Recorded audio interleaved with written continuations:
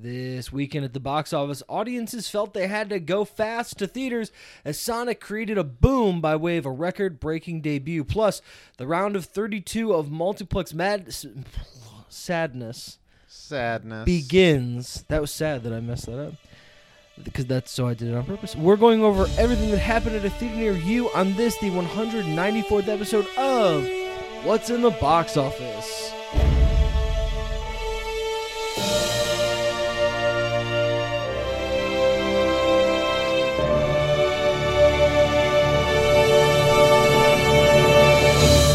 Hello, everyone, and welcome to What's in the Box Office, your weekly look at movies and the money they make. Each week, we sit down and pour over the weekend's box office returns and tell you what we think they mean for the industry at large. I'm your host, Brian. And I'm your host, Noah, and I think it's fair to say that Ambulance really got the tail end of the situation at the box office this week. Sure. They stepped up and really just got a knuckle sandwich. Yeah, that's where I was going to their success. A knuckle sandwich. Well, I don't think we should get too Jim carried away about Ambulance's debut. Good. Do you have a top five for me? Yes, I do. Well, I was waiting for you to lead me there. You always say the top five. Well, speaking of Ambulance, I have decided to honor that poorly performing movie. I'm going to indulge my inner 5-year-old boy. Oh, boy. And list my top five Michael Bay films. Coolest service vehicles. This does not have to be a emergency vehicle necessarily, though those just are a vehicle in play. That performs a service. Exactly. Number 5 is the cement truck. It spins. Yeah, because it spins. That's super cool. It spins while it's driving. That's awesome. Yeah. It just inherently is. Number 4, the aircraft carrier, which just the idea of a floating mobile airport from which you launch and land planes is just very impressive. Very cool. Number 3, our first emergency vehicle, the fire truck. Of course. I think sort of the quintessential cool little boy truck, maybe the dump truck. But the fire truck, I think, is probably the loudest of the emergency vehicles. It frequently has guys just hanging off the side of it. It's got all the tools. It's got the hose. It's got a bunch of axes. It's got a big ladder. It's basically a transformer, but just is a real truck. Number 2, we're returning to the theme that Aircraft Carrier brought us, but on a much bigger and cooler scale. You ever seen the ships that they use to transport other massive ships? No. I'm not talking like a tugboat here, but it's like a ship. It's like a ship not only to transport ships, but like to move like an oil rig out into the sea. It's basically just this colossal ship. The like entire middle of which is actually kind of underwater. It serves as sort of like a Why hammock. would that be cool for you? You hate anything underwater. It's not that far except underwater. For Kristen Stewart. It's not that far underwater. The sheer size of it is enormous. The things it carries are things you look at and go, that's among the biggest things. And this is the thing that's bigger, so big that it can carry those things. You got to look it up when we're done with this. They're incredibly cool. The massive ship transports. I'm not sure what the actual name is. And number 1, I don't think there's any other answer than those helicopters that suck up water and then dump it out over fires. They suck it up? Yeah, I believe so. Huh. You'll hear stories of like fish or perhaps the occasional diver getting sucked up with the water. I don't know if that's actually true or just one of those things that people say, but it is a story. I can tell you that much. But those things are just incredibly awesome. They're sucking up the water. They're dropping it over the fires. What more needs to be said? Well, this never worked for me. But if I was a 5-year-old, just in general, not me, because I never really cared about them, but my favorite emergency or just service vehicle, an ice cream truck. That's interesting. Hadn't considered that, but I do think it counts. They perform a service. Yeah, sure. They keep the ice cream cold. What was the first truck you had? Cement? It's the same thing. They bring cement places. This brings ice cream places. Yeah. No, I think that's fair and right. Yeah. Good call there. Thank you. Ice cream trucks. Fair and right. But on to our actual top 5. Opening number 1, as we already mentioned, Sonic the Hedgehog 2 Supersonic. opened with $71 million this weekend. Morbius came in at number 2 with $10.2 million. That's a, hold please, 73.9% drop. That's big. That is up to $57 million total. The Lost City came in at number 3 with $9.1 million, a 37.7% drop. That's up to $68.8. Ambulance opened at number 4 with $8.7 million, and The Batman came in at number 5 with $6.5 million. That was a 40.5% drop. That's up to $359 million. It's not getting to 400, just like I said it wouldn't. Our top story, The Batman, not getting to 400. Top story, Brian was right. Feature presentation, excuse me. Our feature presentation, because that's what they say on VHSs. You know, and now our feature presentation is Sonic the Hedgehog 2. As you said, it grossed $71 million. A lot to talk about here. Let's start with the more impressive stat for me. It beat the 3-day, because this opened on Memorial Day, it beat the weekend gross of Bruce Almighty's $68 million to beat Jim Carrey's biggest opening weekend. Wow, that's interesting. Yeah.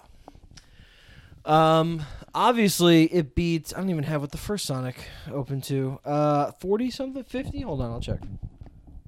I had all these other stats that I had researched. You know what's weird is I typed in Sonic and then and I was like, that's enough, when in retrospect, Sonic would have been enough, I think. Probably.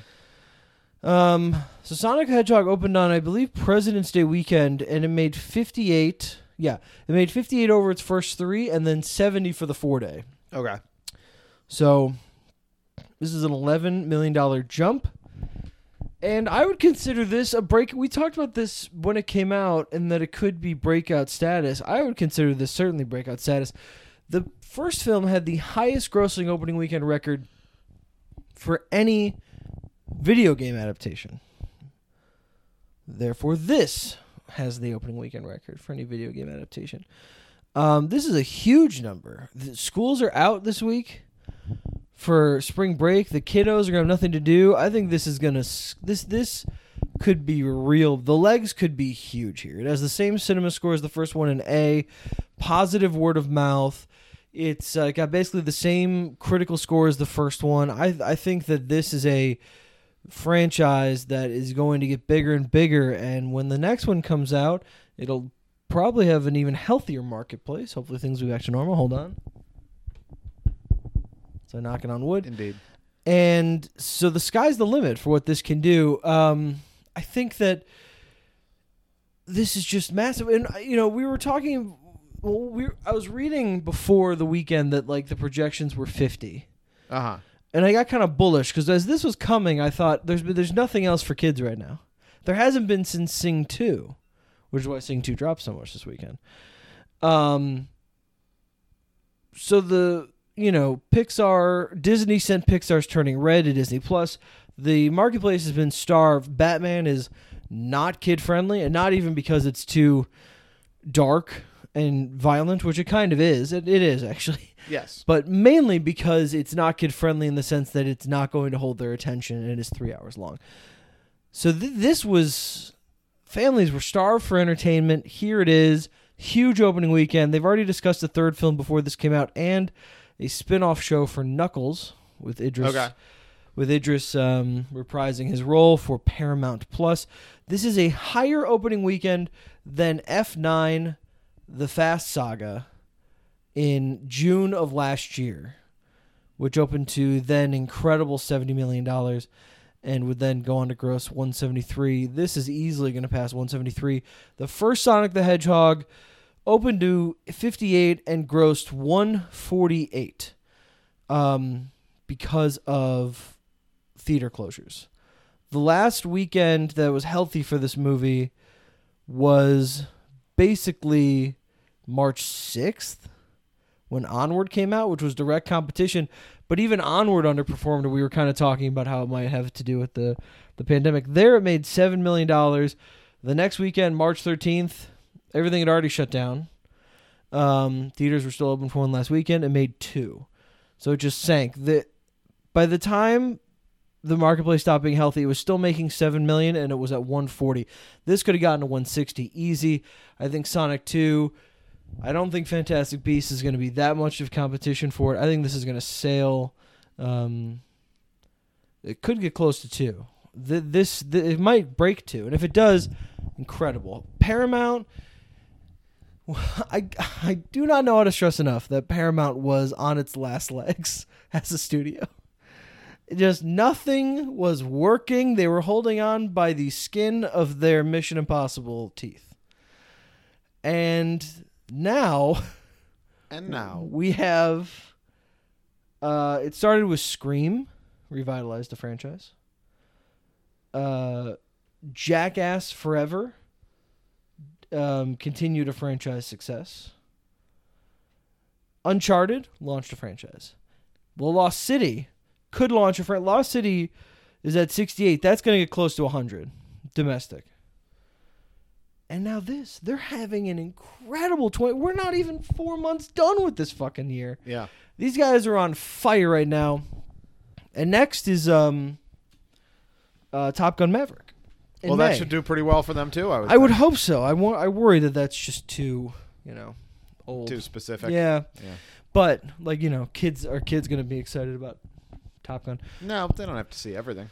No, they clearly don't. I mean, we're just talking about kids haven't seen something for a long time. They didn't see The Lost City. When you see that number for Sonic, you've been listening to me rant about the box office for 2 years now. 4 years now? What does that number mean to you? I mean, it just seems really big. I was actually I'd actually forgotten how well the first Sonic did. Yeah. Like, I knew it was a success that people liked, but I would have guessed it opened to closer to 40. So when I first saw this number, I thought, holy shit, like Sonic has exploded. But yeah, to even just be able to maintain the basic level of success across 2 movies is very cool.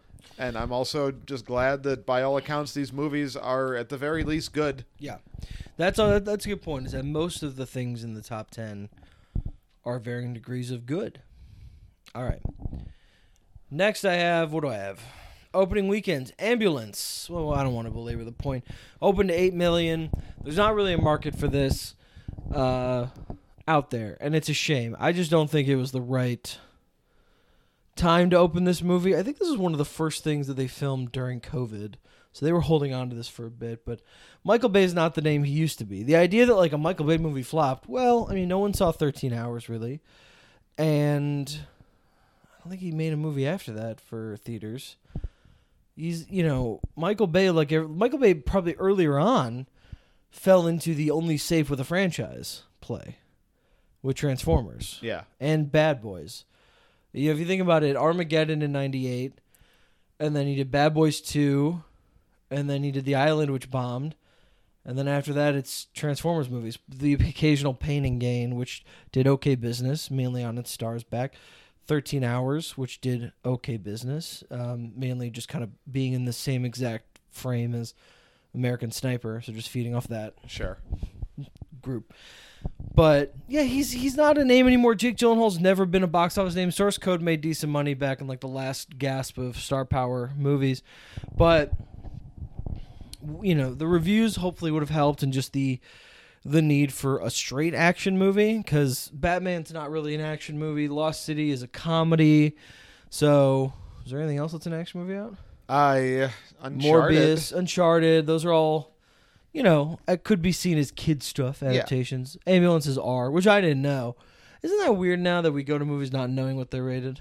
Yeah, I just had to look it up now.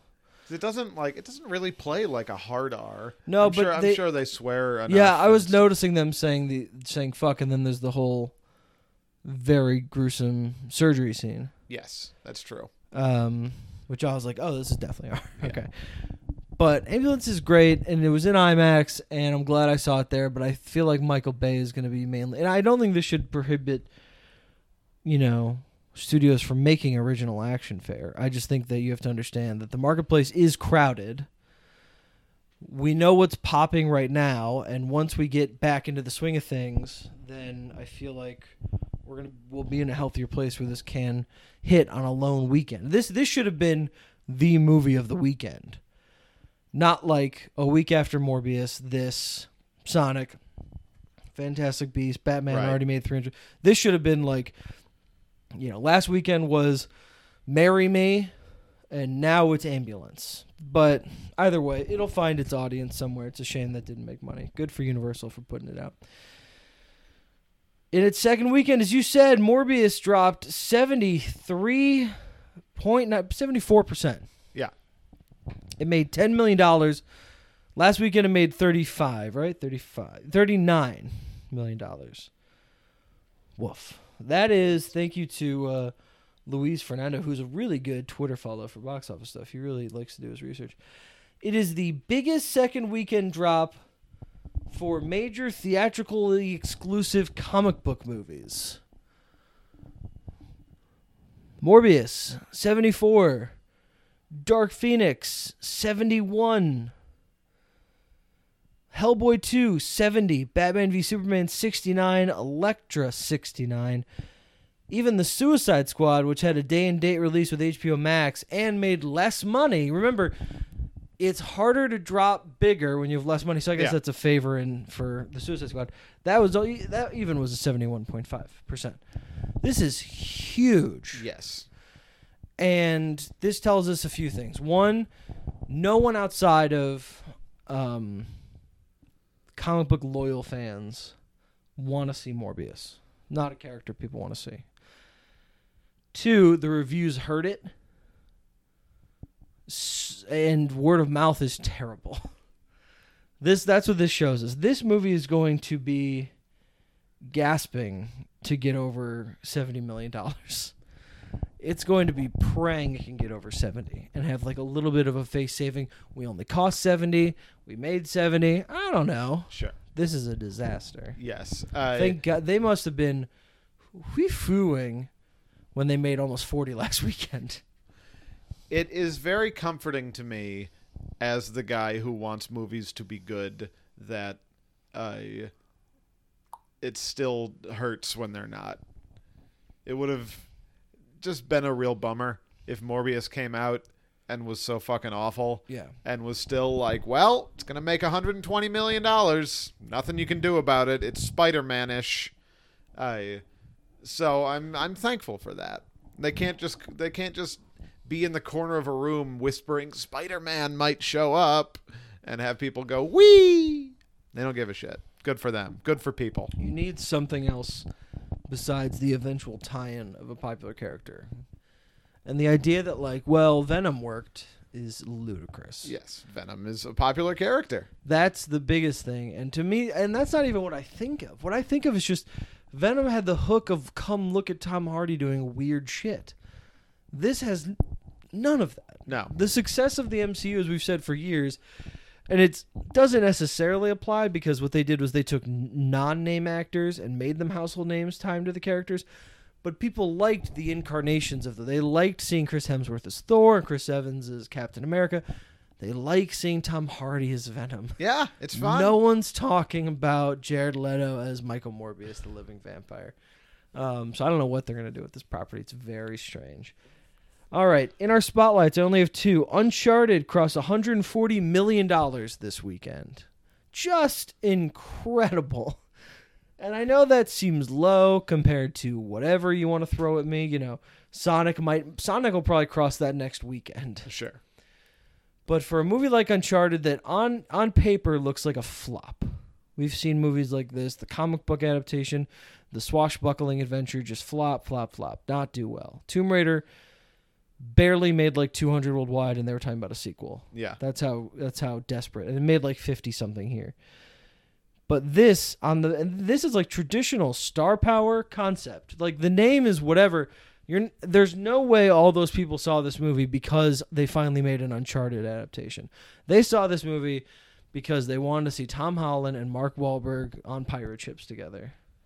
I don't know that I ever would have expected a time when, like, Uncharted and Sonic 2 both happened kind of back to back. Sure. As soon as Uncharted was on its way out, Sonic 2 comes out. Video game movies were maybe in a golden age. They were a like, doomed thing. People kept trying them and they never worked. They were constantly, like, not just bad, but notably especially bad and failures. Mark Wahlberg made Max Payne. Yeah.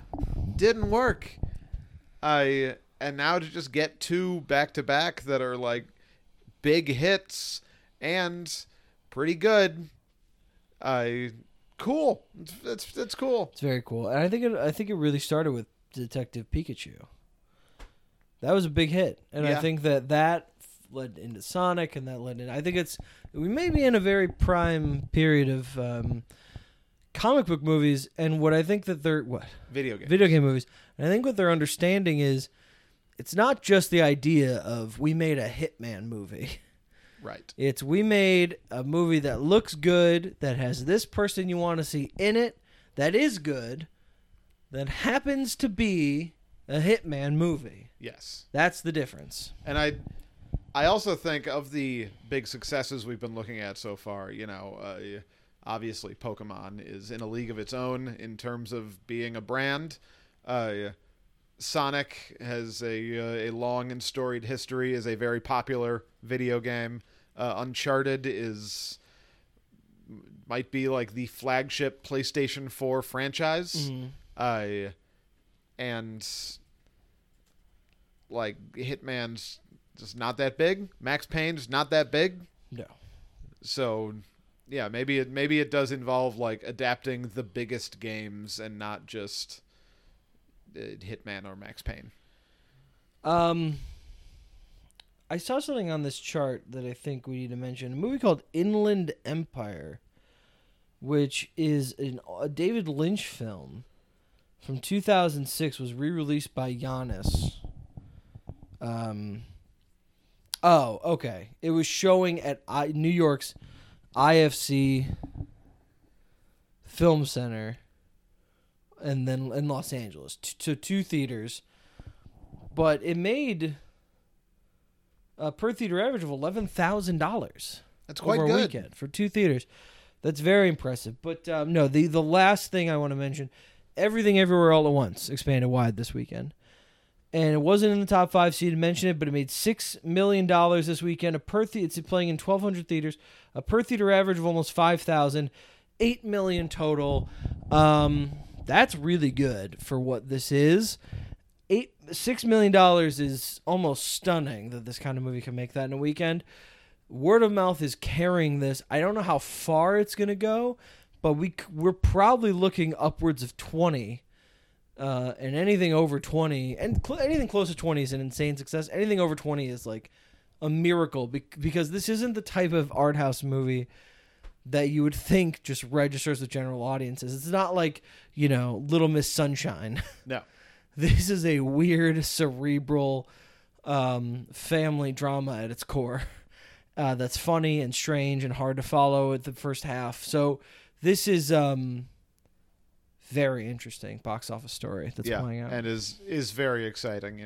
We talked about this all last week, just how good and cool that movie is. Oh yeah. And so it's again very heartening to me that good cool movie can make good cool money. Okay. Good cool Thank quote. you. I'm gonna print that on a t-shirt. Okay. I will. It won't come in my size. So I'm done. Go ahead. All right, well then it's time to play everyone's favorite game. Did it make more or less than Ted? We all know how to play. I name a movie. You tell me whether it made more or less than Ted at the box office. For a bonus point, you can tell me what year the movie came out. Are you ready to play? Yeah. All right, your first film is Tangled. Less. That did make less, though perhaps not as much less as you might think. 2010. Correct. Off to a great start with 2 points. Your second film is another Disney fare, Cinderella, the live-action reimagining, of course. More. Cinderella was less. That came in under Ted. 2015. That is correct, though. You have secured the win. Let's see how well you do. Directed? Really? Weird. Your final film is The Da Vinci Code. More. I beg your pardon. I did not mean to sneeze for suspense there. The Da Vinci Code made less than Ted. Spawned a big franchise, but 2000. Well, so did Ted. 2006. That is correct, though. Ted had one sequel, I think. I mean, The Da Vinci Code basically had one sequel. There were 2 sequels and a TV show. No one's talking about Inferno or whatever the TV show. They still made it. They made it on the basis of look how strong we think this IP is. Sure. It didn't work, but they did it. Sure. If they thought Ted was that big, they'd have made Ted 3. Dan Brown's The Lost Symbols. It happened. Unbelievable. A 4-point outing. Well done on another Starring the guy victory. who looks like B.J. Novak from Succession. Yeah, man. Unbelievable. Come and gone from a theater near you. Are you ready to go back in time? Yeah. Not that far back. Another relatively recent year. 2018. Dates. April 6th. There are 2 films here. Ooh. Shazam. No. That was the next year. Pacific Rim Uprising. No. Okay. Tomb Raider. No. Are any of these on the chart? Tomb Raider is in the 14th spot in its 4th weekend. Pacific Rim. Pacific Rim is in the 9th spot in its 3rd weekend. Okay. Ready Player One. No. That is in the 2nd spot. That opened last weekend. Okay. It's not Infinity War. No, it's not.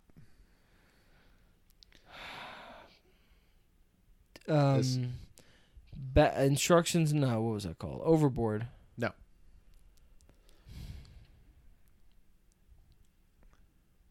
This is a Little. No. This is a what? It's a big movie. It's an original movie. Hit big.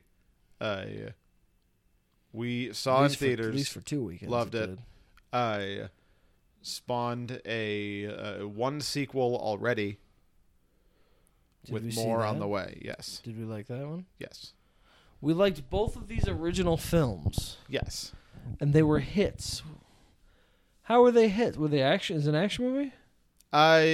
Yeah, it's not like straight action. It's action, thriller, horror-esque. Horror. Horror-esque. I've seen them both. Go ahead, keep going. You saw this movie Quiet Place.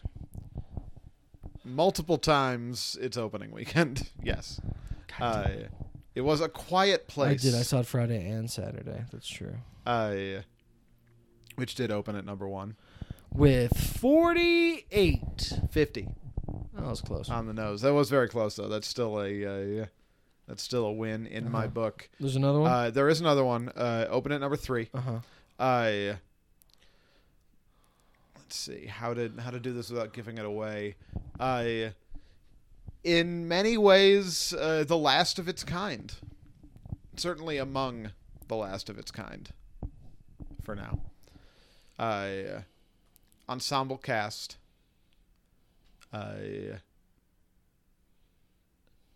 Let's see.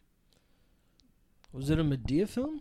No, but that's broadly the right area in that it's a comedy. No, keep going. We also saw this. You like it? Yes. Liked it very much. Very much. Oh, Blockers. Yes. Yeah, okay. Uh, Blockers open to, I don't think it cracked 20. I'll go with 18. It did, 20 and a half. Oh, great. Yeah. Wow, that's so incredible to hear. Yeah. Quiet Place was 50. Blockers with 20 is a strong weekend. I also saw the release of a film that I'm not going to have you guess, but I will mention was Chappaquiddick, which starred Ed Helms. you might recall. Oh yeah, your favorite line is in that, isn't it? Or do you just like that Ed Helms is in it? My lasting impression is that Ed Helms is in it, Right. but yeah, Jim I'm sure Gaffigan's there's. in it too. Yeah, that I do remember that. Yeah. Yeah, There was a line you kept saying from that. I'm sure there was just All right. someone doing a bad Kennedy voice in the trailer, being like, "You drove into the what?" Yeah, cool weekend. All right, you ready to do this? I'm ready as I'll ever be. Multiplex sadness.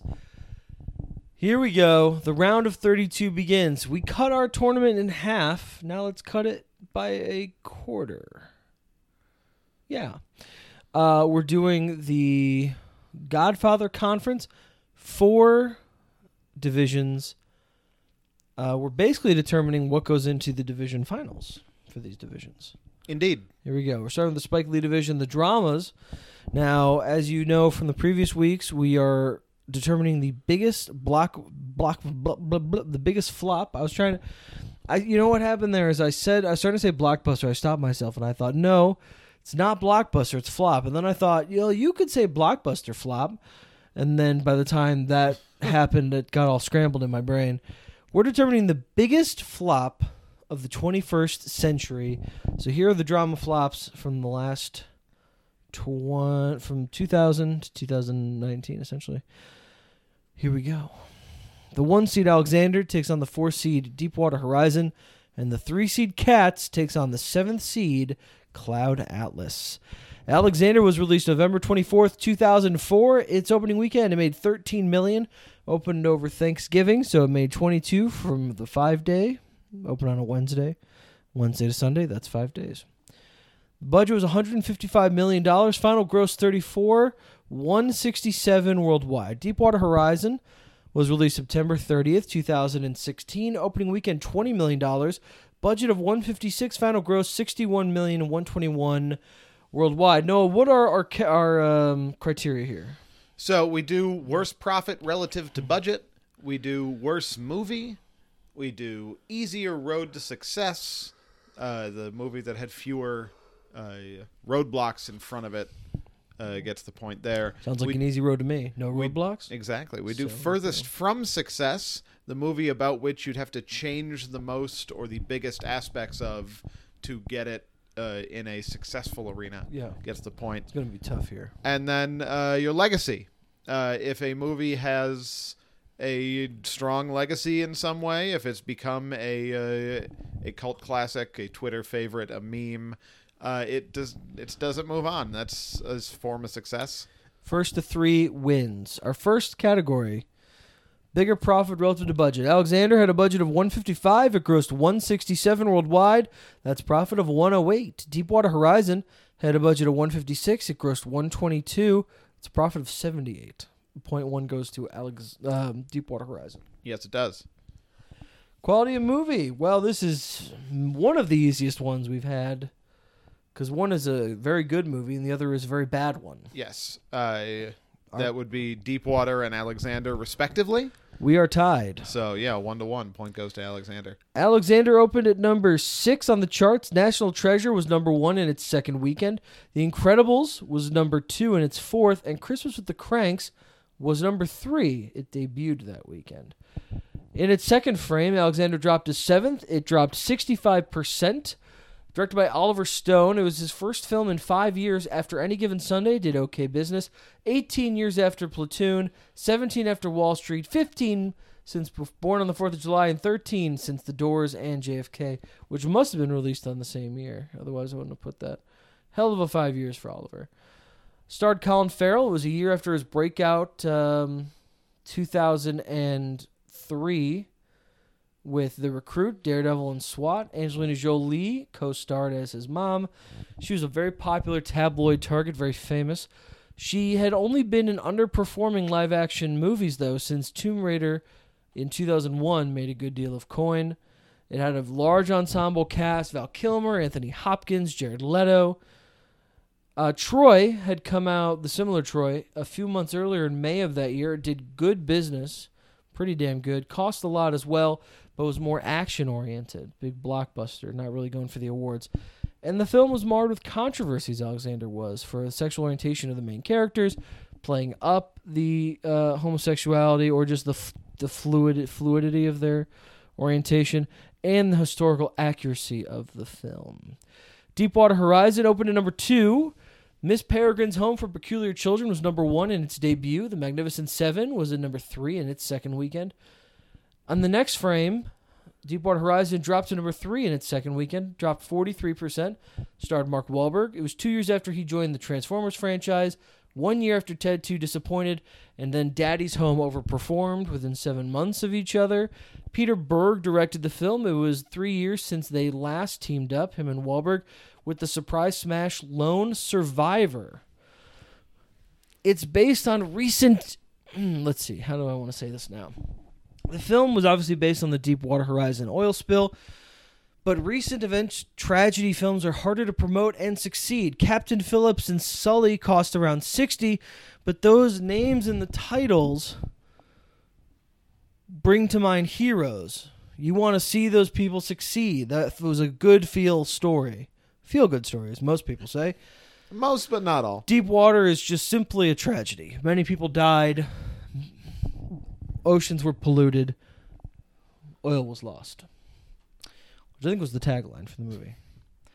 Alexander has a 16% on Rotten Tomatoes, 39 on Metacritic. Deepwater, 83 on Rotten Tomatoes, 68 on Metacritic. No, what's first? Easier Road to Success. It's got to be Alexander, right? Yeah, I mean, Alexander existed in a time in which stars could drive movies. Oh, yeah. And Colin Farrell and Angelina Jolie could have done that. And it was positioned as the big epic of the time, whereas Deepwater was just another action movie. Probably. Right. Alexander is trying to be like Titanic. Yeah. And failed, but like there's an obvious path there. Yeah. There is a role in award season for it also the big sweeping movie. Big hole in the marketplace. Everything, the top 1, 2, and 3 are all children's films. Yeah. So yeah, I think Alexander had the easier road to success for sure for me, and it but it moves up 2-1. Okay. So now we go furthest from success. Which of these do we have to change more about to get it over the line? This is what's tough. Deepwater is good. It is. So the only thing to change on Deepwater is the budget. Right? What if you change the title to what? Something that, I think your point about it being evocative of bad things. Well, I mean, no matter what it's called, it's going to be. I mean, that's what it's about. The poster's going to be. Yeah, sure, but maybe you find some way to frame it around. You play up the heroes. Yeah, the heroic people there. Sure. And like nobody knows their names. You can't just call it Wahlberg. Phil.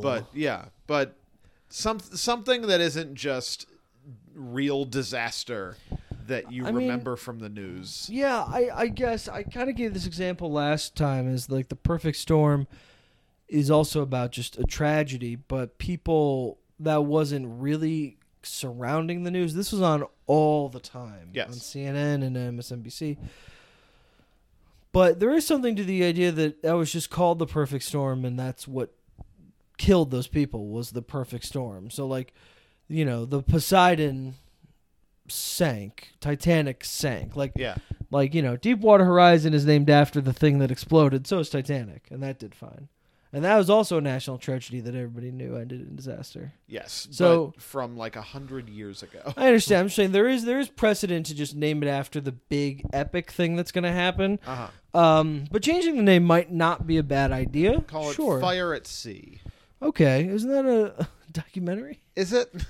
Maybe that's why it's in my brain. I think that's an Oscar-nominated documentary to watch. That would be Fire at Sea documentary, 2016. It's an Italian. The same year. All right, don't. It's an Italian film nominated. It's during the migrant crisis. Yeah. Okay, fine. That's just one example. It's pretty funny.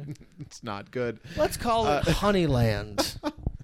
So yeah, Deepwater Horizon. Then pretty much just the budget is the big thing. $156 million is too many dollars. Whereas I think that for Alexander, I don't know, Angelina Jolie is like So wild. I mean, it's not miscast because like she can play that role, Uh-huh. that kind of like manipulative seductress. But I would say both her and Colin Farrell are just miscast in this movie. Yes. Especially when they They have to play. are like mother and son. 20 years apart. Let's be generous. 18 years apart from each Sure. other. But they look exactly the same age. Yes, and they are. Yeah. It's not. And so when he's Okay. going like, "Mommy, do you love me?" You're like, "Oh my god, are you guys gonna make out or what?" Like you're like rooting for the incest. Yeah. You're like, okay. And also, you're like, this kid's supposed to be like 14 in Yeah, this scene, I yeah. think, and he just looks like a football player. Soccer, because he's from Ireland. Okay. No, but that's the football you meant, right? Yes, yeah, of Yeah, course. he's from Ireland. Yeah, Yeah, I mean that's all. That's already two things. It's already two things. I think the release date is good, and it needs a better script. We talk about how we want to put the quality out of this, but like part of when it's this matchup, and you need to change things. Like Yeah. one of them's already a good Let's- movie. Yeah, let's be more specific and say it needs to train its focus on different events. Sure. Because quite a big part of where Alexander lost me, I'll just speak for myself here, is early on when Anthony Hopkins just kind of yada yadas over three incredibly significant moments that lead from Alexander becoming some guy to a great His father dies conqueror. off screen. He becomes king off screen. Yes, and has like three huge battles that turn the tide of the entire world. And he's This is what's going to put Alexander over the top because the focus needs to change. Because when you think of Alexander the Great, the most interesting part about him is that he conquered half the world. yeah. And to just skip to he conquered a quarter of the world, and we're going to show you the second quarter of the world being conquered. That seems like the easier. What's easier? Finishing the conquering or just getting started on the you know what I mean? Like Yeah, what went into his head to go let's go north, let's go south? Like those are the decisions. Those is what I said. That make him an interesting historical figure. That he accomplished so much at such a young age, and yet we are just deprived of this footage. Yes. So that is a good point. And that's going to give me the vote to Alexander with I more agree. change. So Alexander now does move on in Okay. a 3-1 victory. All right. It will go on in 2 weeks for the conference final. Let's see who it's up against. The 3-seed Cats or the 7-seed Cloud Atlas. Cats was released December 20th, 2019. It's like I'm pointing out Cats when I said that. Yeah. Cats was released December 20th, 2019. Opening weekend, $6 million. Budget, 100. Final gross, 27 and 74 worldwide. Cloud Atlas was released October 26, 2012. Opening weekend, $9 million. A budget of 102. Final gross, 27 million and 130 worldwide. These are both very similar failures. Bigger profit relative to budget. Cats had a budget of 100. It grossed 74. That's a profit of 74%. Cloud Atlas had a budget of 102. It grossed 130. A profit of 128. Cats gets the first point. Thanks, overseas. Worst film. I don't know that Cats is the worst film, but Out of it's these two. Yeah, Cats, like obviously. Yeah. I enjoyed Cloud Atlas quite a bit. You Yeah. didn't. So. I didn't really enjoy Cloud Atlas at all, but still it was going for something admirable, and I respect it in that way. And even if I didn't, it's still better than Cats, which is Cats is quite up horrible. a quick 2-0 lead. What's the next one? Easier Road to Success. Do I need to read the stats? Or do you think we can just knock that out? It depends. Do you think the answer is clearly Cats? Yeah. Because Cloud Atlas is super weird? Yeah, weird long. Wachowski's run a slump. Yeah. Whereas, It's got the only thing Cloud Atlas has going for it is Hanks, whereas Cats has a large ensemble, including Taylor Swift, and based on a popular Broadway musical. yes. And musicals, like, obviously can fail, but Yeah, are When- prone to success. yeah. There's a path there. It seems like the blockbuster ones generally fail, though. It's like the producers, Sure. but still, Yeah. I agree. It is clearly Cats. Wow, a huge matchup for the Division finals in 2 weeks. The 1 seed Alexander against the 3 seed Cats. Yeah. You know what's really depressing is that there's so many movies in this tournament that are way worse than Cats. Yeah. Like notably significantly And I like Cats worse. more than you, so that's saying something that you're saying. Oh, that, yeah. Yes, indeed.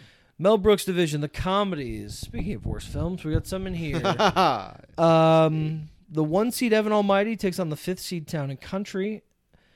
The 3 seed The Adventures of Pluto Nash takes on the 7th seed Geely. Boy, I kind of just want to skip to that. Evan Almighty was released June 22nd, 2007. Its opening weekend, it made $31 million on a budget of $175. Final gross was $100 and $174 worldwide. Town and Country was released April 27, 2001. Opening weekend, $3 million, a budget of $105. Final gross, $610 worldwide. Bigger profit relative to budget. Wow, that's a huge discrepancy. Evan Almighty cost $175. It grossed $174. That's a profit of $99. Town and Country cost $105. It grossed $10. That's a profit of 9.8. It's quite small. So Town and Country gets the first point there. Let's see. What will get the next point? Quality of movie. Well, as we stated 2 weeks ago, Town and Country isn't a movie. No, it is. It's a series of half scenes. Still, as we recently found out, perhaps not the worst movie. Yes, but in this pool. It's one of the more baffling. I think that as far as like you're watching and you're going, why are they doing this? It's this. And it's Battlefield Earth. Yeah. Those are the two who made this decision. I agree. And Town and Country was more shocking because I knew Battlefield Earth was going to be shitty. Town and Country's ineptitude was startling. Like, made me worried for the people. Yes. That they edited that together. They were like, this is a movie, right? Nuts. I'll have some things to say about a possible third contender. But yeah, there is a clear bottom three, and Town and Country is in it. Okay. So Town and Country is the worst Is the movie. third one next week? No, the third one's in a couple of minutes. Okay. It must be Geely. Town and Country gets our vote here. It's up 2-0. Yes, it is. Easier road to success. Evan Almighty opened at number 1. 1408 was in its first weekend. Fantastic Four: Rise of the Silver Surfer was in its second. And Ocean's 13 was in third. I did that wrong. 1408 was at number 2. Fantastic Four was at number 3. Ocean's 13 was at number 4. In its third week. Evan Almighty dropped to third place in its second weekend, dropped 51%. The spiritual sequel to Bruce Almighty, which made an enormous $484 million worldwide 4 years earlier. That's wild that it's 4 years. Wow. Which was directed by Tom Shadyac, who directed Ace Ventura, Pet Detective, The Nutty Professor, Liar Liar, Patch Adams, and Bruce Almighty. Big guy in comedy at the time. Starring Steve Carell 2 years after The 40-Year-Old Virgin, and that would make it... Let's see, 40-Year-Old Virgin came out season 2. So 2006 is the beginning of 3. So the end of season 3 of The Office. Has a 22 on Rotten Tomatoes, 37 on Metacritic. Town and Country opened at number 7 against the Sylvester Stallone driving thriller Driven, was at number 1. Bridget Jones's Diary was at number 2. It dropped to 10% in its second weekend, 56% drop. Huge ensemble cast of well-liked veterans. Warren Beatty, Goldie Hawn, Gary Shandling, Diane Keaton. It was filmed, refilmed, rewritten, and reshot over the course of 2 years. 13% on Rotten Tomatoes, 34% on that. The fact that Evan Almighty has only 3 Metacritic score points higher than Town and Country is incorrect. All right. Yes. Easier road to success. Clearly Evan Almighty has the momentum of a huge franchise, has a established comedy director, has a not movie proven but interesting star at a kind of the present peak of his popularity in Steve Carell, whereas Town and Country is a strange comedy for adults with like the people in it are well liked, but I think this is Evan Almighty in a walk. My thought was maybe Town and Country because the budget is so much lower. Okay. That the threshold is just easier to get over. But I do think that the potency of Carell in his first big budget thing after The Office is kind of taking off.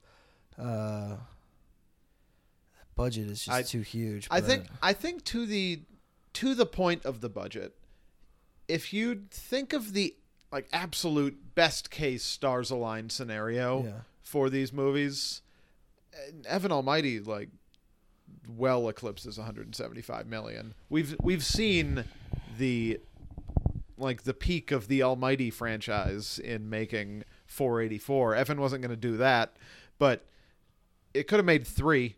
No, but it needed to make at least 4 to make a profit. But I agree. Yeah. Evan Almighty. Whereas Town and Country, I don't think makes $100 million. No. Ever. All right. All right. I could, but it'd be much harder, especially with the product they turned out. All right, 1 to 2. Yep. Then we go to furthest from success. Might also be Evan Almighty. Yeah, this is I think where though. I think it's twofold. Bruce Almighty had a real PG-13 sensibility, so kids could go see it, but college kids want to go see it. Right. Evan Almighty does not have that. It might be PG-13, but it is very much a PG film. Oh yeah, it's much more wholesome. It's so wholesome. They've taken all the teeth out of it. Even Evan was like a snarling douchebag in the first one. Yeah. He was his competitor. And then in the first scene of this, he's a happy-go-lucky family guy, and they go you've really changed. What are you talking about? It's a completely different person because they wanted to structure the film that way to make it appeal to all families, even though families went to see Bruce. I saw Bruce Almighty. I was 12. Yeah. So there's that. There's the budget. It's opening. 1408 isn't a big. It opened at 20. But the second weekend of Fantastic Four, The Silver Surfer, and the next weekend is going to have something huge. 2007, maybe not. It might be Die Hard. But, and that budget that needs to change. I can see in 2001 spending $100 million on just a straight comedy with a big, big cast. Sure. I wouldn't advise it, but I could see it happening. I don't know how you go, yes, please take this much money. Ratatouille and Live Free or Die Hard. Ratatouille is directly taking family audiences away. So is Fantastic Four, which is as PG as they come also. That's all bright-colored and funny fart jokes and shit. I think that it opened in the wrong place. Christmas might have been a better release for Evan Almighty. Yeah, it's a religious movie. Yeah, that's also a good point. Whereas Town and Country, it just if we're both movies are bad, so they both need better scripts. Yeah. But Town and Country really just needs a lower budget. It needs to be a better movie, but so does Evan Almighty. Yeah. Town and Country has the right stars for what it's trying to appeal to. That's a great cast for appealing to older adults. And it opened against nothing. Bridget Jones is making $7 million now. The marketplace it opened against a Sylvester Stallone film that bombed. Yeah. The marketplace is wide open for something to hit. Evan Almighty's opening in a crowded weekend, and it's going to get tanked by Live Free or Die Hard and Ratatouille in weekend 2. And it needs to make 175. That needs to change. And I also think you got to pay Jim Carrey a little bit to cameo. Yes. Yeah, I mean, if you're spending 175, you spend 180 and get Jim Carrey on set for a day. Yeah. Just have him say goodbye to Evan or come in at the end or something. Yeah. That is, I did not expect to feel this way, but you have convinced me on Evan Almighty being further from success. Yeah. So we're all tied up at 2-2, and then we talk legacy, which Town and Country doesn't have. No one knows. No one's ever heard of this movie. I had never heard of it until this tournament, the early stages. Yeah. When you put out this list, and I was like, "What's that? Is that a mall by where we used to live?" Which it is. Yeah. Whereas Evan Almighty is notorious It's disaster. the most expensive comedy ever made. And in this thing we do, a negative legacy does trump a lack of a legacy. Yes. So Evan Almighty, the 1 seed here, advances over Town and Country, Okay. which I think is right. I think Town and Country is it's a much worse film. Oh yeah, I mean it's much worse, and like just kind of seems to have stumbled its way into spending $100 million. Yeah. Like they didn't mean to do No, that. I think the budget's probably around 70, and they just Yeah. had to keep. So this should have been a movie that like failed and like we'd considered Everyone drafting, moved but on. didn't really talk about. Whereas Whereas Evan Almighty is a Almighty- huge disaster. Yeah, I agree. All right, the big matchup of the night: the 3 seed Adventures of Pluto Nash against the 7 seed Geely. Pluto Nash was released August 16th, 2002. Opening weekend $2 million, budget of $100, final gross $4 million. Thank you. And worldwide $7. Geely was released August 1st, 2003. Opening weekend $3 million, a budget of $54, final gross $6 million, domestic $7 worldwide. All right. Bigger profit relative to budget. Pluto Nash had a budget of $100. It grossed $7. That's a profit of $7. Geely cost $54. It grossed $7. Profit of $13.1 goes to the Adventures of Pluto Nash. Two Indeed. notorious bombs. Two of the more notorious films to be made Yeah. this century. Released almost a year apart. Now Quality of movie. Yes, this for me is a surprisingly easy Geely. Given coming into this tournament, I had not seen either of these movies and did understand both of them to be just catastrophically bad. Don't hear what I'm not saying. The Adventures of Pluto Nash is very, very bad.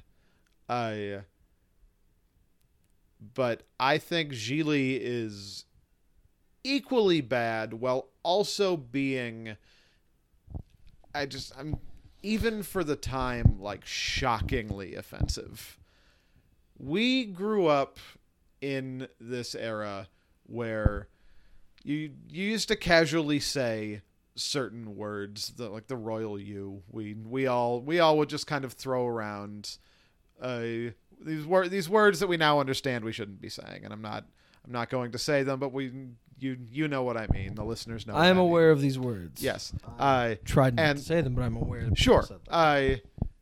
No, I agree. And so there is a certain understanding, like when you look back on like The Hangover or something, and they're just dropping these words that make you go like, oh Jesus. Or Entourage, Sure. for instance.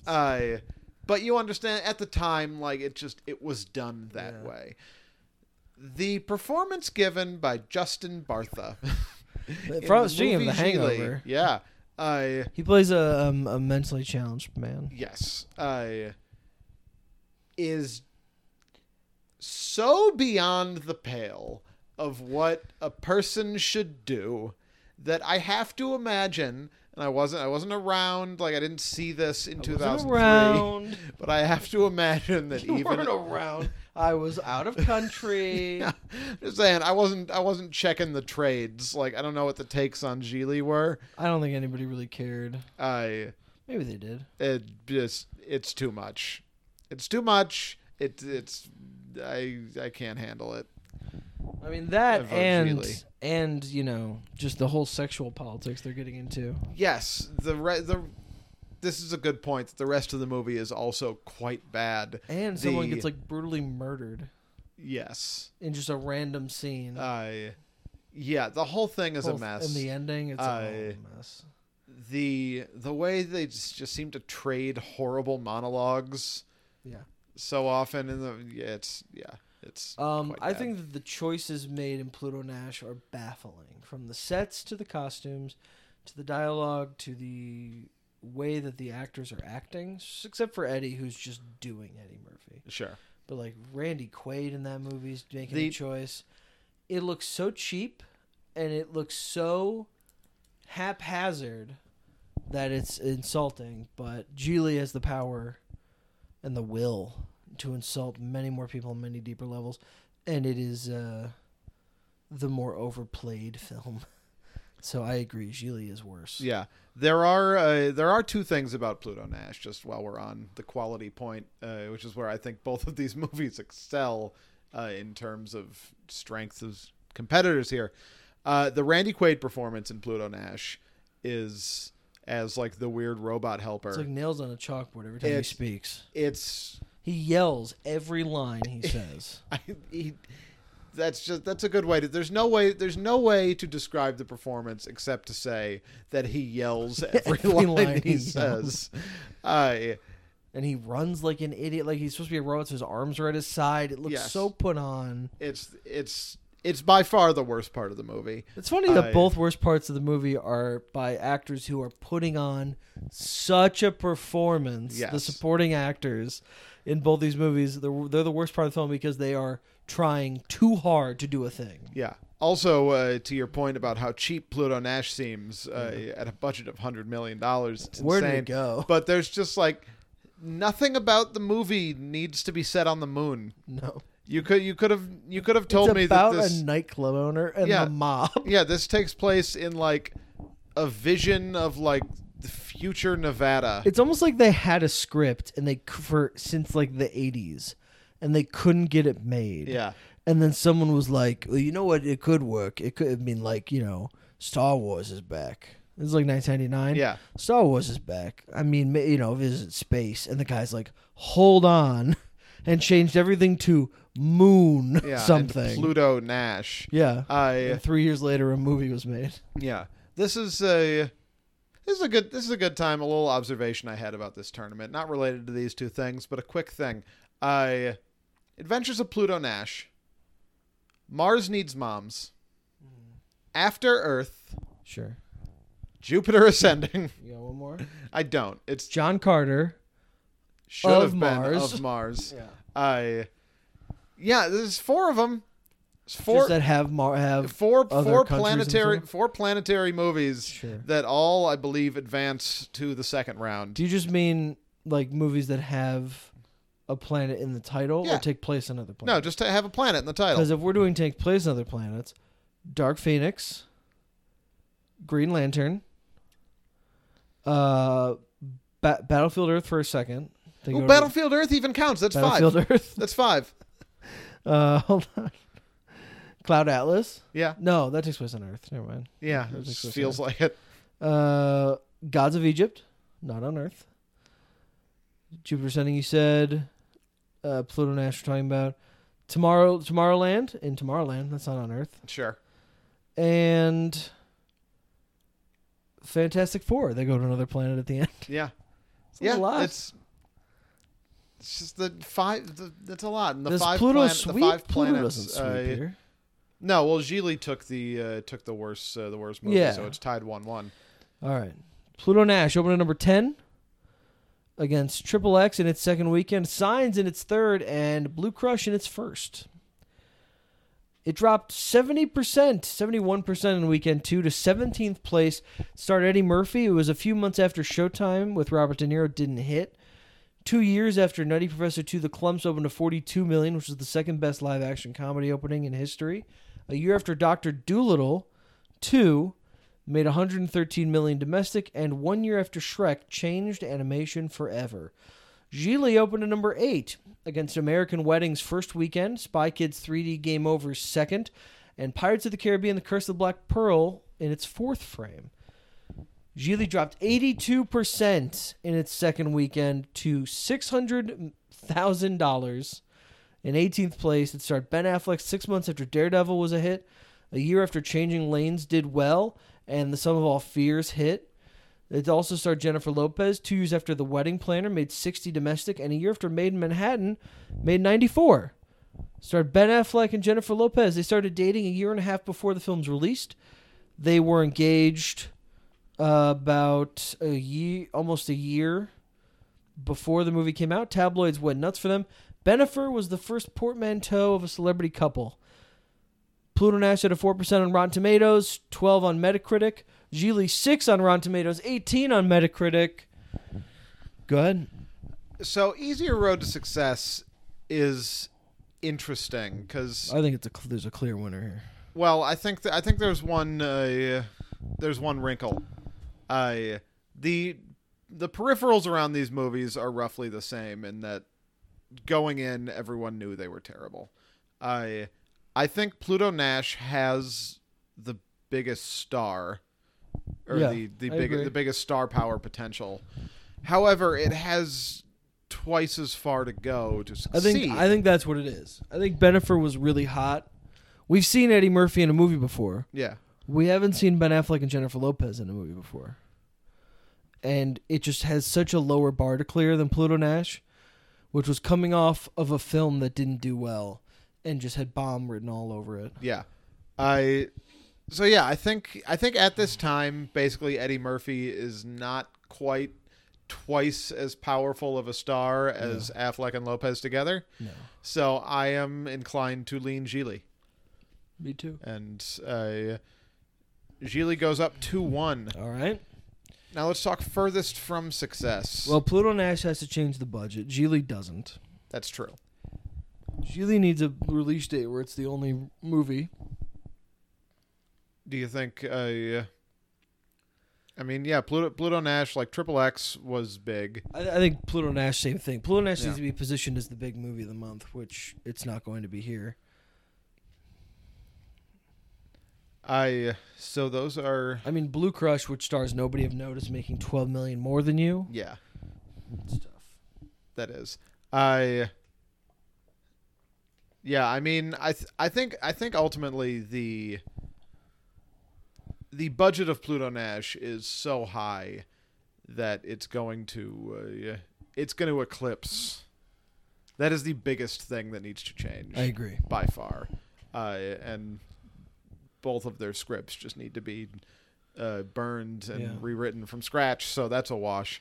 So it's a tie? So yeah, I think Pluto Nash gets that point. We are tied 2-2. Legacy? I think it's easily Gigli, and I'll tell you why. Please. Eddie Murphy had a string of movies that didn't do well. This was the biggest budgeted, but Showtime, I Spy, and then you count the ones that are critically panned. So imagine that. Remember that movie? Kind of. Yeah. Remember Meet Dave? Yeah. Yeah. Yeah. Let me see how much Meet Dave cost. But he had 1,000 words. 1,000 words. Yeah, he had a string of God. What was 1,000 words about? The book was coming true that he was reading. The only thing. Oh, that might be it. Imagine that centered on her imaginary world becomes the secret.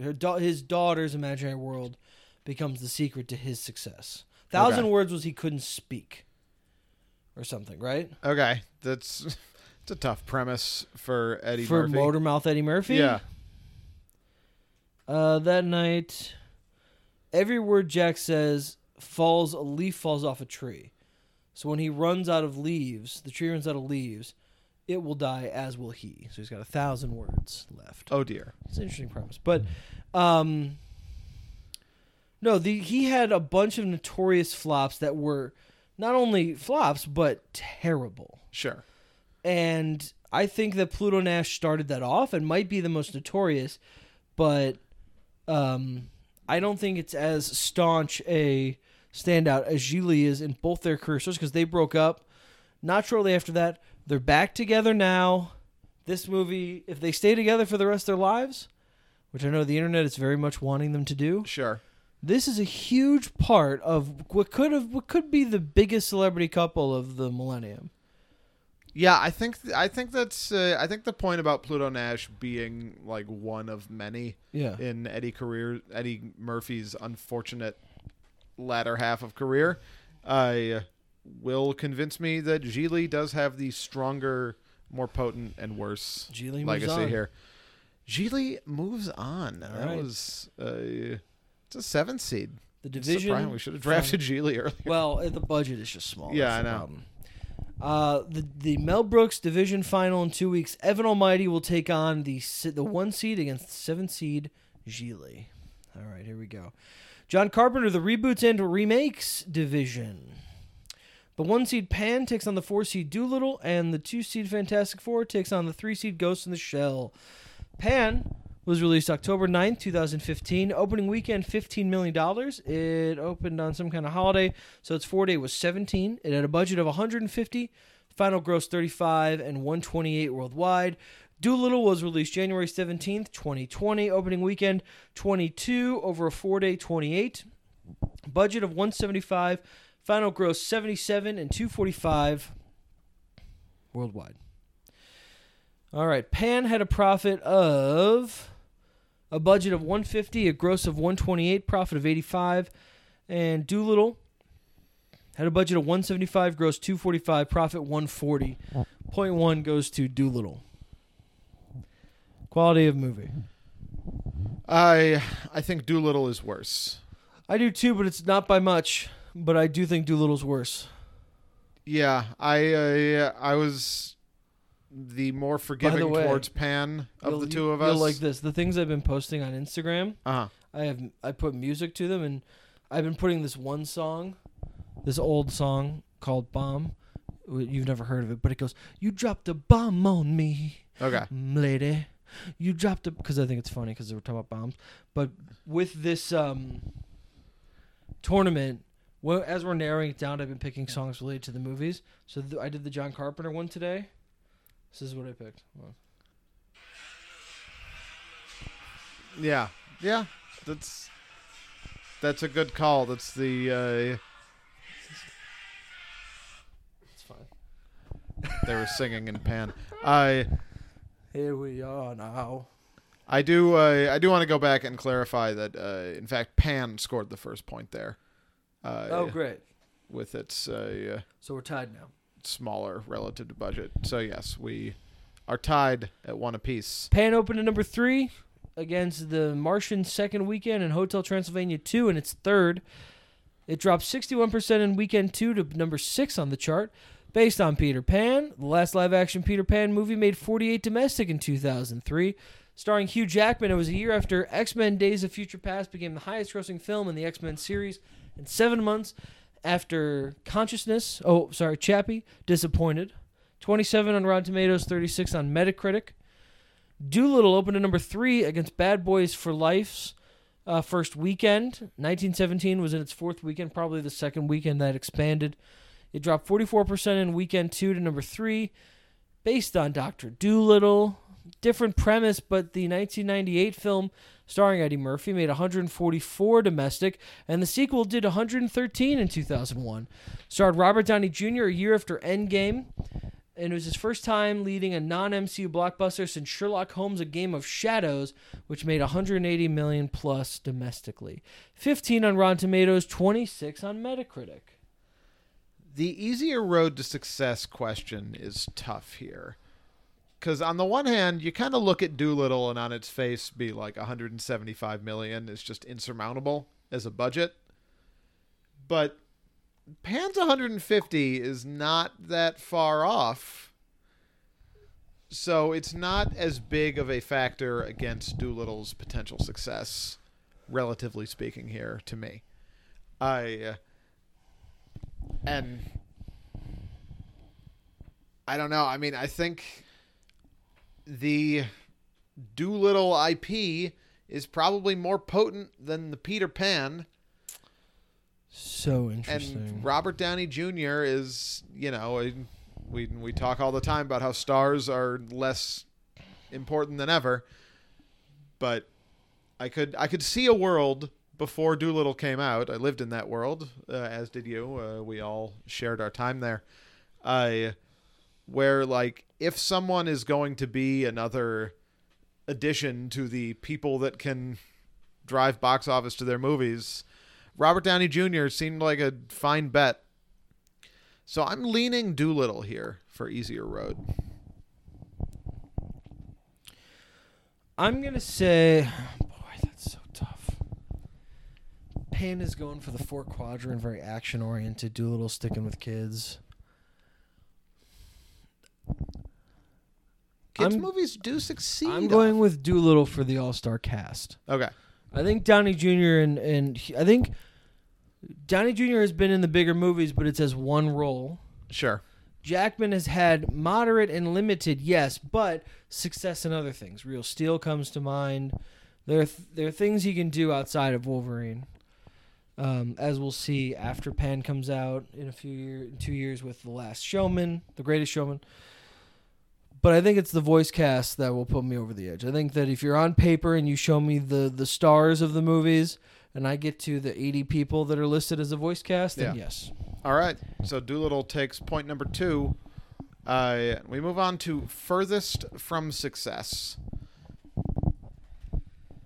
So obviously both of these budgets have to change pretty dramatically, though Doolittle's slightly more more dramatically. I think you can do Pan for 130.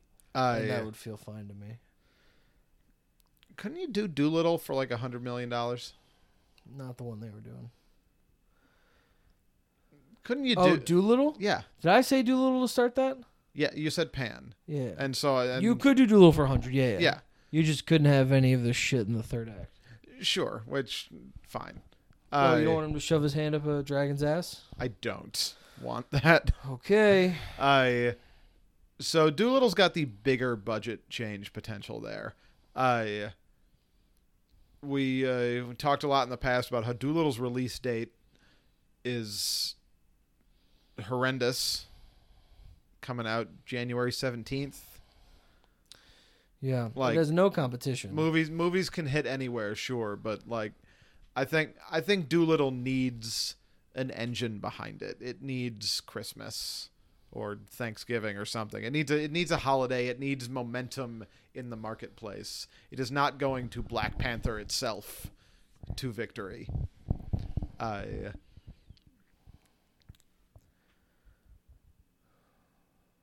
don't know. It doesn't have any competition. You said you think it should be a Christmas movie 2 weeks ago. Yes. Pan has The Martian, which is taking up the action crowd, and Hotel Transylvania, which is still making $20 million, taking up the kid crowd. So they both need to do dates. What needs to change? I think Pan needs to change more. Yeah, you need to get... I think you need someone else's hook. And I think that just the look of the film needs to change. Whereas I think the idea of like going to like an old school Doolittle with an all-star cast. Sure. Yeah, I can see how that would have worked. They just made a really bad one. Yeah. Whereas, yeah, I think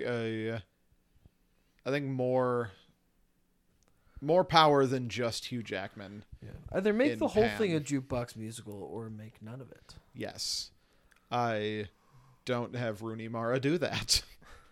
Yeah. I think Pan does need to change more here. All I right. agree. So we're tied up at 2-2. Legacy. We ran into this issue with Doolittle last week. Yeah. It's fresh. It's 2 years old, but those 2 years don't exist. So it's fresh. When it was up against the Wolfman. But is Pan talked about? We've had so many casting controversies. Is Rooney Mara really at the top of the list, or is that drowned out by Exodus and the like?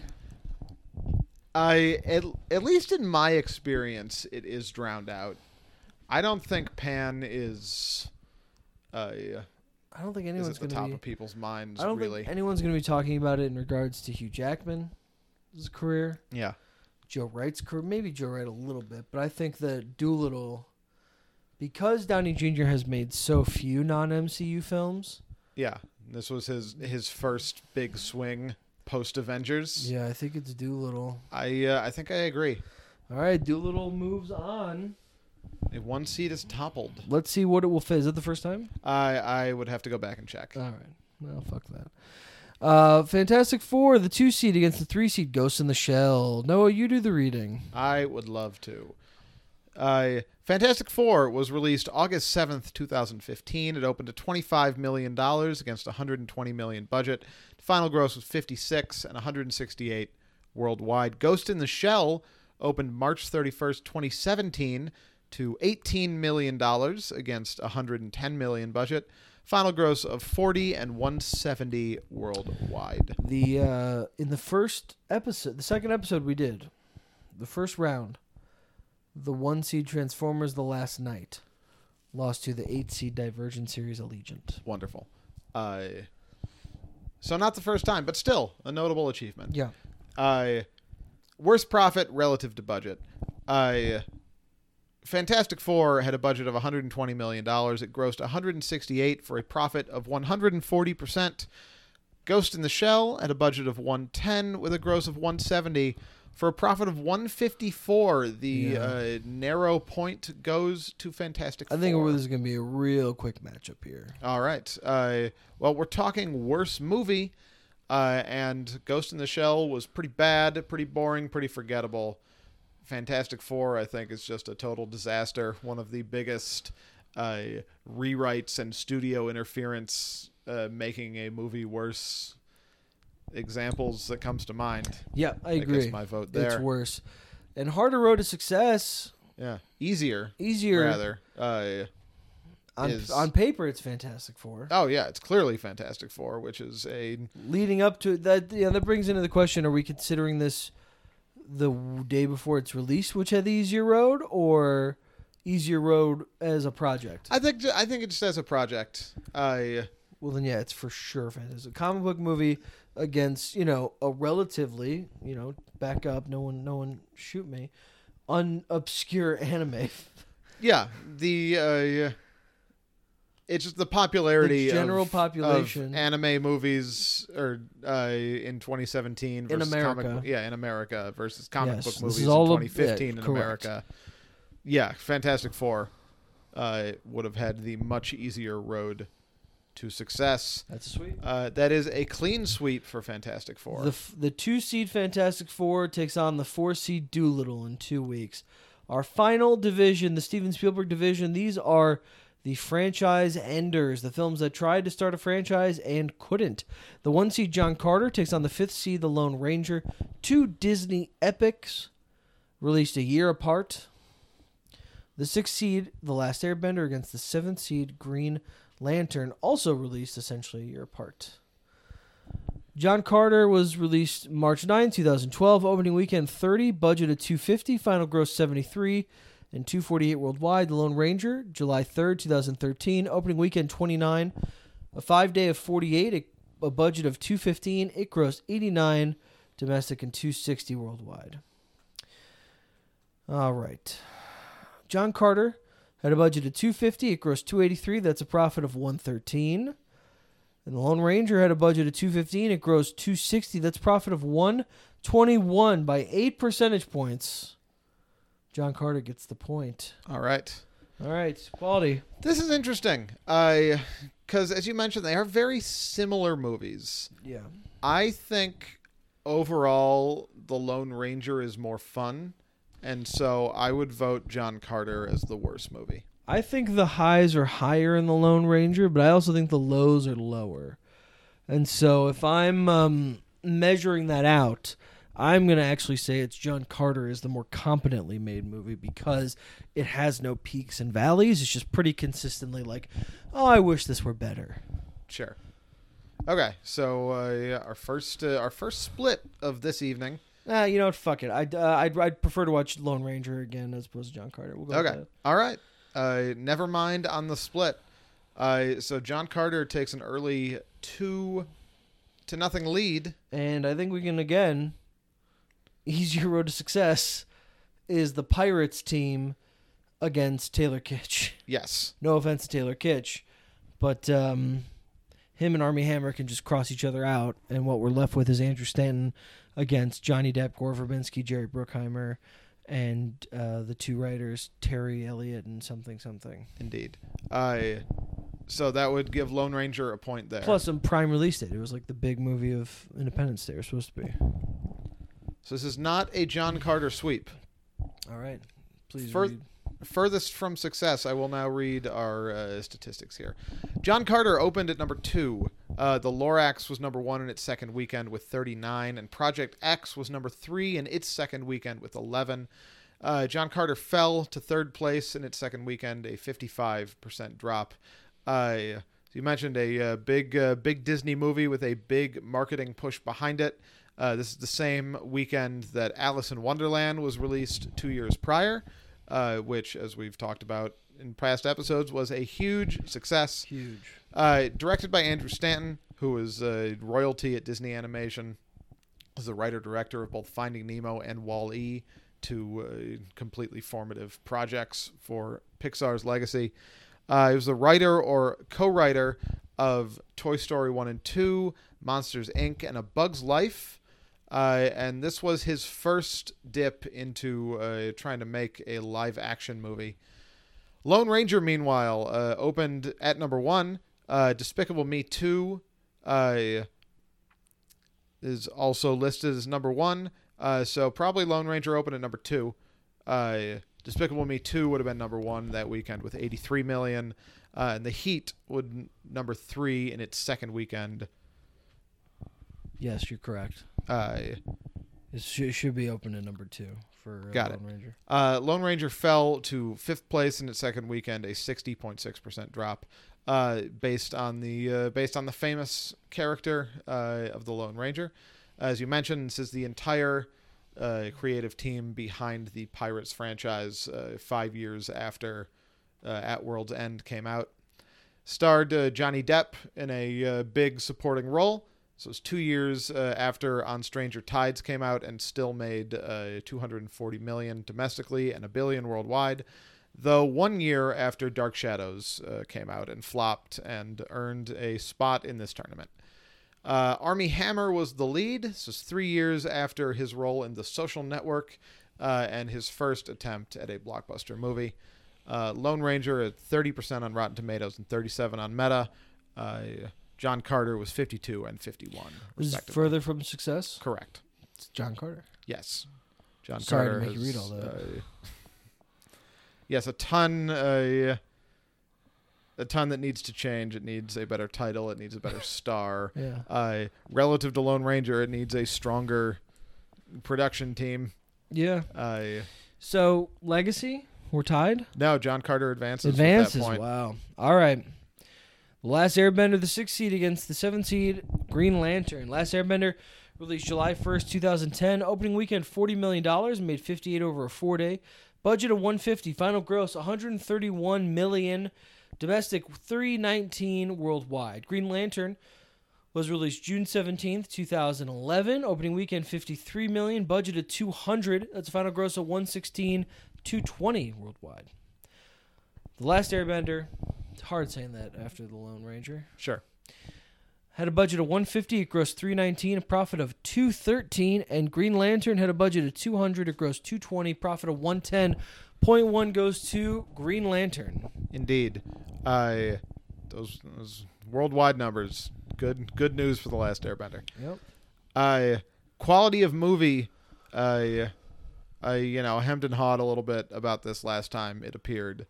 Here I will be more confident in saying that I think The Last Airbender is worse. I do too. Though Green Lantern, quite bad. Yeah. Very, just one of the more phoned in movies I've ever seen. But their phoning in turned out like a C- to D+ effort. Probably more D+ effort most of the time, whereas Last Airbender is worse than that. So we're tied at 1-1. Right. And now let's move on to our little group of stats here. Last Airbender opened at number 2. The Twilight Saga Eclipse was number 1 in its first weekend with $65 million. Toy Story 3 was number 3 in its third.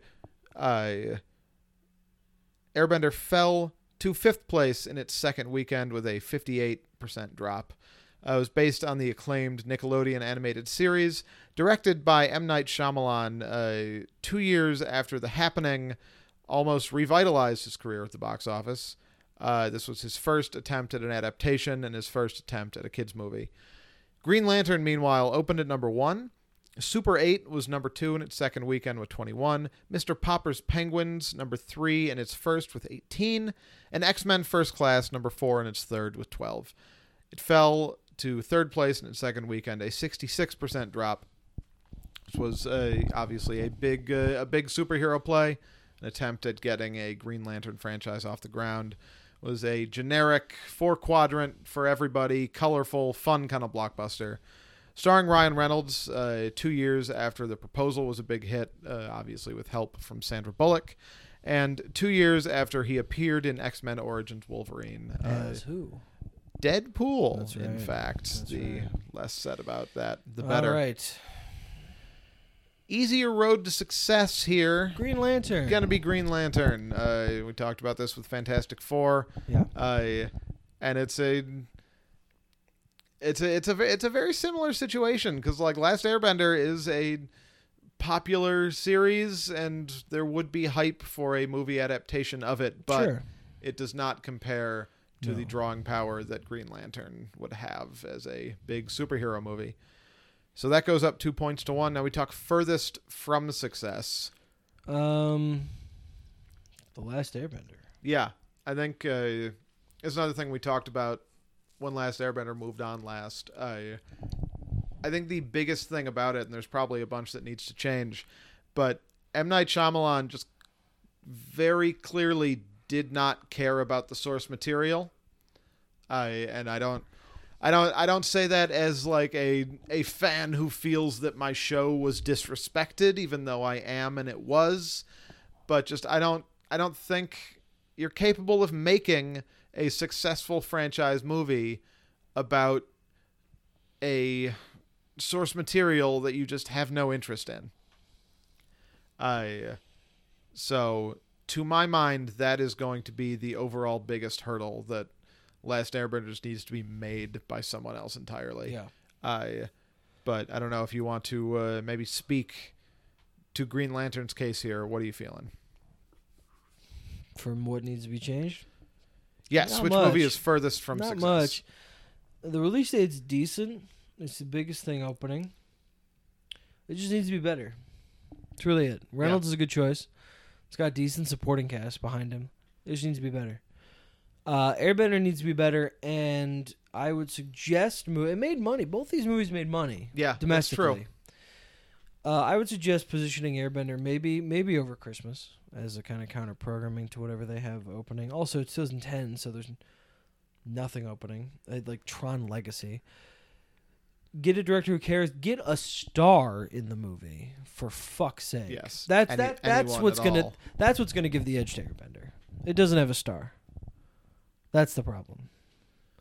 Otherwise, I think they're both positioned fairly well. Airbender needs a better director.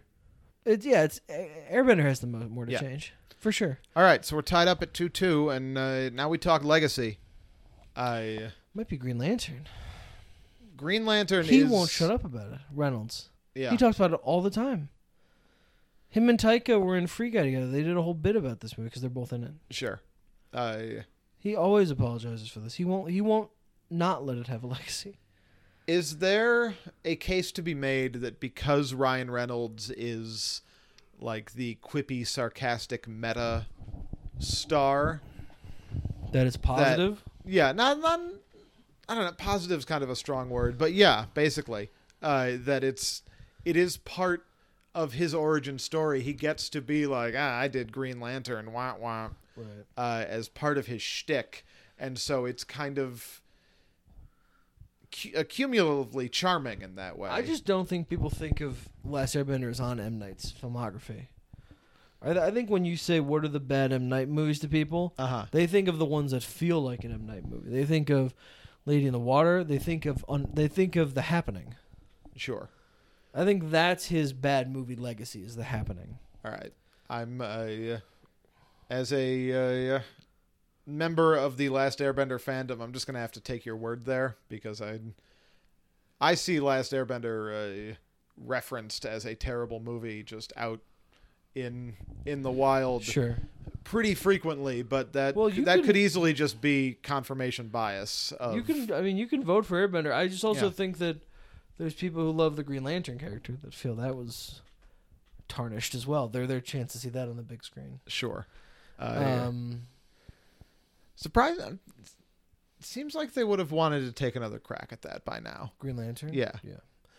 It's another point for its legacy. They haven't touched it. Yeah, this was so thoroughly tarnished. Yeah, comic book movies keep getting recycled over and over again. This Yeah. one they're not even attempting to do again.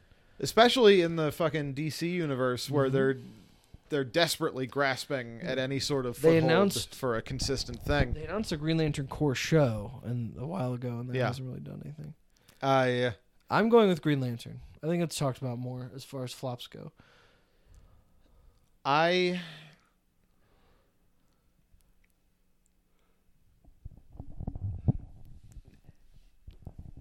think that's true. I think the Ryan Reynolds thing is I can kind of try to make a case of its legacy is good because Ryan Reynolds made a career out of making fun of it, but he's still making fun of it. So yeah, I'll vote Green Lantern there as well. I think it would also advance in the tiebreaker budget wise. All right. So in 2 weeks, the division finalists for the first half of the tournament, and I just want you to confirm these for me. The 1 seed John Carter will take on the 7 seed Green Lantern. Yes, that is correct. The 1 seed Alexander takes on the 3 seed Cats. That is correct. The 1 seed Evan Almighty takes on the 7 seed Gigli. Also correct. And the 4 seed Doolittle takes on the 2 seed Fantastic Four. Wow. Indeed. Wow. Next week, we have our second half of the round of 32. We're doing all the other divisions. A lot of exciting movies, a lot of bad ones that we've been watching. God, yes. And we are watching them this time, and they're All of fucking bad. All right. Noah, recommend a movie. All right, I'm going Ambulance. Yeah, I am too. If you could see it in IMAX, do it, but anywhere is fine. It's a ton of fun. Get some popcorn. Nosh. Yes, it is a very fun movie. Not masterful cinema by any stretch, but just enjoyable to watch throughout, if a little long. I don't know if I said this when we left the car, but I think the only person who should be able to film with drones is Michael Bay. Yeah. Every one of those shots where it starts upside down on a building and turns and swoops, even though it was so unnecessary, I was like, it's Yeah, so cool. it is very important when you see Ambulance that you let yourself enjoy it. Yes. Yeah. Because those shots are so tedious, but you're like, we're having a ball, man. Yeah. And the shots where he'll do a 360 around a person with the camera and then cut to that same 360 but going the other direction and then bounce back again, which in the past have just made me want to punch myself to death. It's a Michael Bay thing, man. I don't know. I was thinking about this when it was happening. The scene that you're referring to that made you want to punch yourself in the head was Transformers 2, I believe. Yeah. And it's a scene with Shia LaBeouf and Megan Fox just talking to each other. This, they're fighting when it happens in the warehouse is the most egregious part of it before they leave.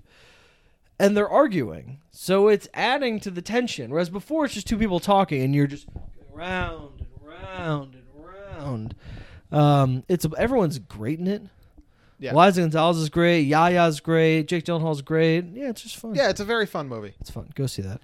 All right, plug us up. All right, you can find us at what'sintheboxoffice.com. We are on Twitter at WitBoxOffice. It is also our Instagram handle. I am on Twitter at Noah Druki. I'm at Brian DeSurber, DASURBER. And, of course, the feed for our podcast can be found anywhere podcasts are found. We are on Stitcher. We are on Spotify. We are on Apple Podcasts. The Big Three. The Kahunas.